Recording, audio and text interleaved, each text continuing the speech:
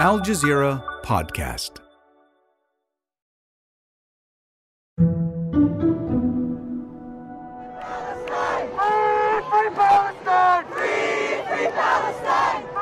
Saturday's protest against the Israeli war on Gaza drew in massive crowds in Washington, D.C. It was likely the largest demonstration in support of Palestine the U.S. has ever seen. They descended on Washington by the tens of thousands. Pro-Palestinian protesters from across the United States. Signs and banners have been left here outside the White House, some reading Free Palestine, others reading genocide. The anger brings in voters that are key to the Democratic Party's base, including Arabs, Muslims, Jews, young people, and progressive voters. Many are furious about the Biden administration's unwavering support for Israel. We stand with Palestinians. This is a genocide that needs to end. Enough is enough. It can't go on. And we need the White House. We need Biden to listen. Out of the 535 members of the U.S. Congress, only a small group of 18 progressive members has called for an immediate ceasefire and for humanitarian aid to be allowed to enter Gaza. The liberal wing of the Democratic Party is calling for an immediate ceasefire in Gaza. It's sponsored by a congresswoman from Missouri. That's creating division within the Democratic Party. Centrist members... People are angrier than they've ever been. So, how likely is U.S. policy to change? And what will it mean for Biden if it doesn't? I'm Kevin Hurton, in for Malika Bilal, and this is The Take.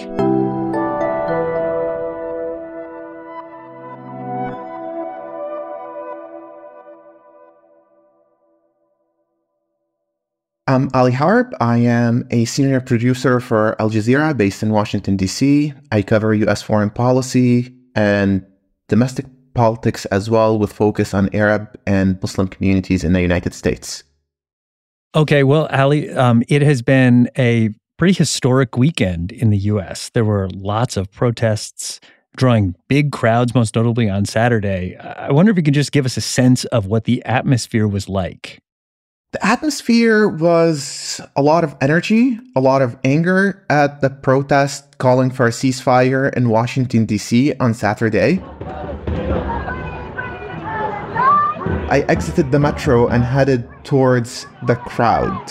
And the first two signs I saw at the protest on Saturday, it was one that said Genocide Joe, referring to President Joe Biden, and it was another that showed Vice President Kamala Harris with a phone in her hand and Biden on the other side, mocking the call that the then Vice President-elect gave to Biden in 2020 when their election was confirmed, saying, "We did it, Joe." And the speech bubble said, "We did it, Joe. We are funding genocide." And those two signs so early on, those were the first things I saw.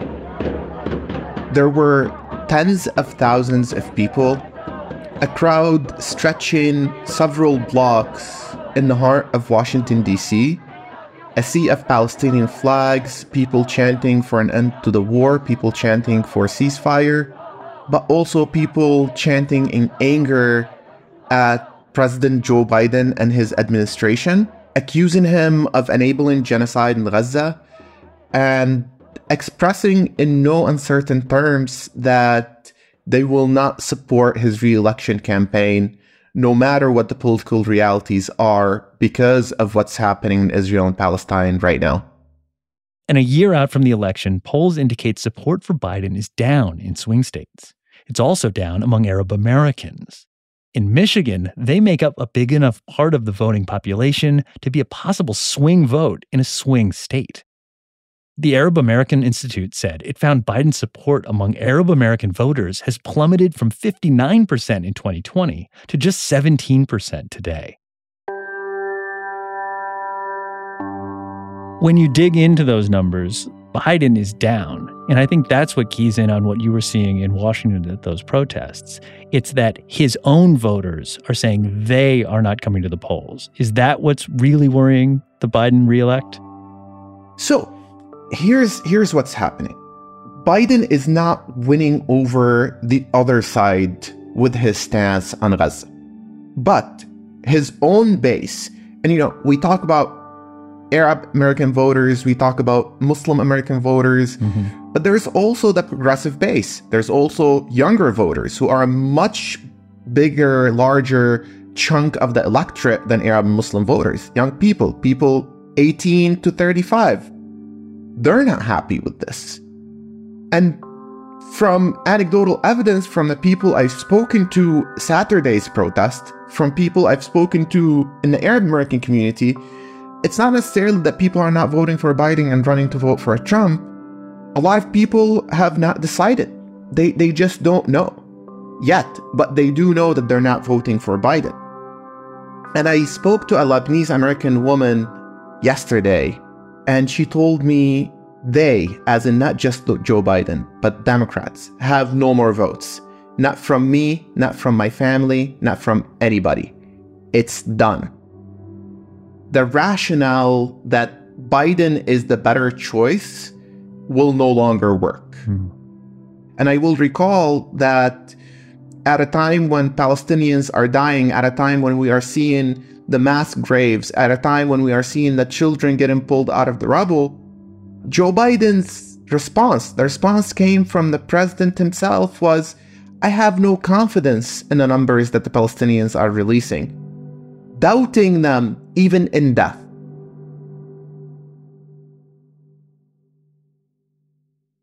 Huwaida Araf is a Palestinian-American human rights lawyer and a longtime activist. She says that people, more than ever before, are coming to understand the U.S.'s double standards when it comes to Palestine. We've seen mobilization across the United States and really across the world like I think we've never seen before. Massive demonstrations from Chicago to San Francisco, Minneapolis to New York, Detroit to Washington, D.C. We're also seeing disruptions, school walkouts, congressional office occupations, occupying congressional buildings, taking over Grand Central Station, blocking boats carrying supplies to Israel. And this is not even to mention the explosion of social media activism that we've been seeing. So, Allie, it does seem like the overall idea is this anger. And maybe you could just expand a little bit more on why this feels different from other instances in the past regarding this issue. So I would say there's absolute outrage amongst people who follow Israel-Palestine closely. While many people found it's legitimate to express sympathy to Israeli civilians who were killed on October 7th, and it's normal for America as an ally to express support for Israel in that hour of need, two things that angered people a lot. One was disconnecting October 7th from the broader context of the conflict.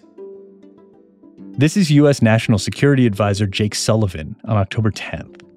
I'm not standing up here to draw red lines. What I'm standing up here to say is that in its hour of need, as Israel embarks on an operation to try to protect its country, protect the Jewish state of Israel, and to go after the threats that it faces.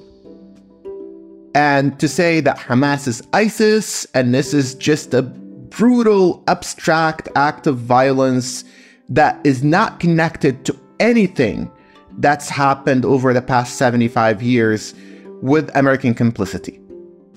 And the second is that there was no expression of sympathy for the Palestinian lives lost. There was not even an acknowledgement of that early on. And you add to that, early that week, the week that followed the October 7th attack, there were calls in Congress for a ceasefire. That resolution was sponsored by Missouri Congressional Representative Cori Bush. To my colleagues in Congress, I urge you to choose humanity, choose peace, choose love, choose courage, and join this resolution now. And those calls came from 2 or 3 members of Congress, one of whom is Palestinian American Congresswoman Rashida Tlaib. who put out a statement saying that she condemns violence against civilians and she grieves for all innocent lives lost. And the White House is asked, what do you think of those statements calling for a ceasefire and not showing support for Israel? White House spokeswoman Karine Jean-Pierre says, we're going to continue to be very clear. We believe they're wrong. We believe they're repugnant, and we believe they're disgraceful. There can be no equivocation about that. There are not two sides here. There are not two sides. She uses the word repugnant. And many Palestinian rights advocates in Arab and Muslim communities and Palestinian American communities and progressive communities and amongst young people, they heard the word repugnant and they thought, she's talking about us. She's calling us repugnant for calling for peace. So that early reaction really registered with people. And that was compounded by the unprecedented level of destruction that we saw in subsequent week that Israel unleashed on Gaza and on the people of Gaza. It's been 30 days of relentless Israeli bombing of the Gaza Strip. And in the last few minutes, it has intensified even more, especially in the central parts of Gaza. Refugee camps have been targeted, hospitals, United Nations shelters. United Nations experts are warning of the risk of genocide, Kevin.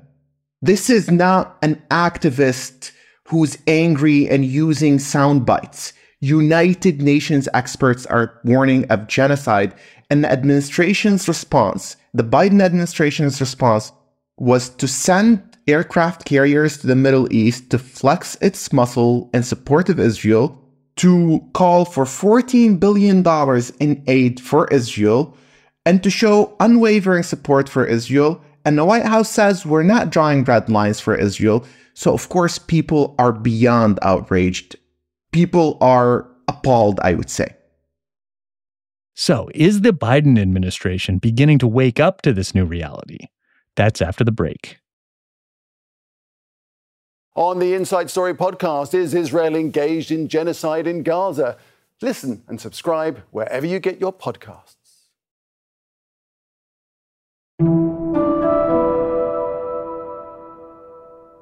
Let me ask you this, Allie.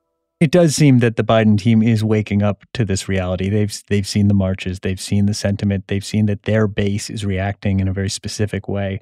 What are some of the steps the Biden White House is taking to address the strong feelings here? So there's been a rhetorical shift, and I would trace it back to when a Palestinian-American 6-year-old child was stabbed to death by his landlord in a suspected hate crime because he was riled up by what's happening in Israel. The Justice Department is launching an investigation into an alleged hate crime in Illinois, where a 6-year-old Muslim boy was stabbed to death and his mother was injured over the weekend. Police in Plainfield Township, southwest of Chicago, say the victims were chosen because of the recent attack in Israel. The shift started with more emphasis on quote-unquote minimizing civilian casualties in American officials' statement, with more emphasis on respecting the laws of war, again in quotation marks. We started seeing emphasis on delivering aid to Gaza, and we started seeing more and more talk about combating Islamophobia, and later came the more specific calls about combating anti-Arab bigotry and anti-Palestinian bigotry. But so far, the policy has not changed. If anything, the Israeli bombing campaign has intensified, coinciding with this rhetorical shift from the American administration. It's been about a month since Hamas attacked Israel, killing more than 1,400 people, mostly Israelis. Israel's military has responded with weeks of attacks in Gaza. The bombings have now killed more than 10,000 Palestinians. So when I'm talking to people, and again, spoke on Saturday to a ton of people, and one expression kept coming up: too little, too late. This shift is not registering with people. And I would say, in fact, it's having the opposite effect because people see it as a sort of cynical, dishonest approach while maintaining the same de facto policy on the ground in Israel and Palestine. You know, it's interesting because the Israeli administration was clearly caught flat-footed militarily, but it seems like the U.S. administration, the Biden administration, has been caught flat-footed politically, and that there are shifting sands here. President Biden is in an unenviable position. He's got a young base that is more politically aware, I would say, than any time in the recent American political history. A base that's engaged, a base that knows what's going on, a base that's searching for the news from its own sources away from the mainstream takes on foreign policy that you get in large media conglomerates. And he has to deal with that base as well. Some progressives, Arab, Palestinians, Muslims say this is not about politics. This is about humans. This is about the risk of genocide. And if the president cannot see the commander-in-chief, the person that they elected overwhelmingly 3 years ago, on the premise that he is this decent guy who wants to preserve the soul of the nation, cannot take a courageous stance to stop the killing of children by the hundreds daily, then why should we support him? One of the issues, I think this almost compounds one of his biggest liabilities, which is his age. And I think this speaks to a lot of older Democrats, is that they see Israel a lot differently than people of a different generation. The idea of a two-state solution is much more distant, if not completely dead. When you were there at these protests, did this feel like you could almost not see a way forward for the president? I mean, I didn't yesterday, but after seeing those poll numbers today, yes, I do not know if he will survive politically until November. Wow. Those poll numbers are damning, and you compound that with the anger in the streets, with how alienated he is in his own base, and how, frankly, he doesn't enjoy even a devout following within people who support him. When he was elected in 2020, he was elected on the premise that he will restore the soul of the nation. He's an alternative to Trump. Without Trump in the picture, I don't know what's holding this big umbrella, this coalition together of the Democratic Party. And I would like to add that even people who do not support the Palestinian cause, even people who would identify as pro-Israel, they don't want to see American troops at war in the Middle East. And we saw some flashes of that with those aircraft carriers in the Eastern Mediterranean. You know, I just don't know, even if the U.S. said, look, this is threatening our alliances with these Arab countries, you got to stop. I just don't even know if they could, even if they wanted to. I would disagree with that because the United States has massive leverage. So if the United States just said you need to stop, they won't stop. Because the United States has been saying, stop building settlements. They keep building settlements. The United States right now says weekly, almost daily, I will get you almost daily statements, the settler violence in the West Bank must stop and we condemn it, and the Israeli government must step up. Settler violence gets worse because the Israelis know there are no consequences. But if Joe Biden says we will return those aircraft carriers, we will stop the flow of weapons, we will stop the flow of aid, we will reassess our relationship with you if you do not stop. Maybe the Israelis will not stop immediately or the next day, but it will give them a lot to think about.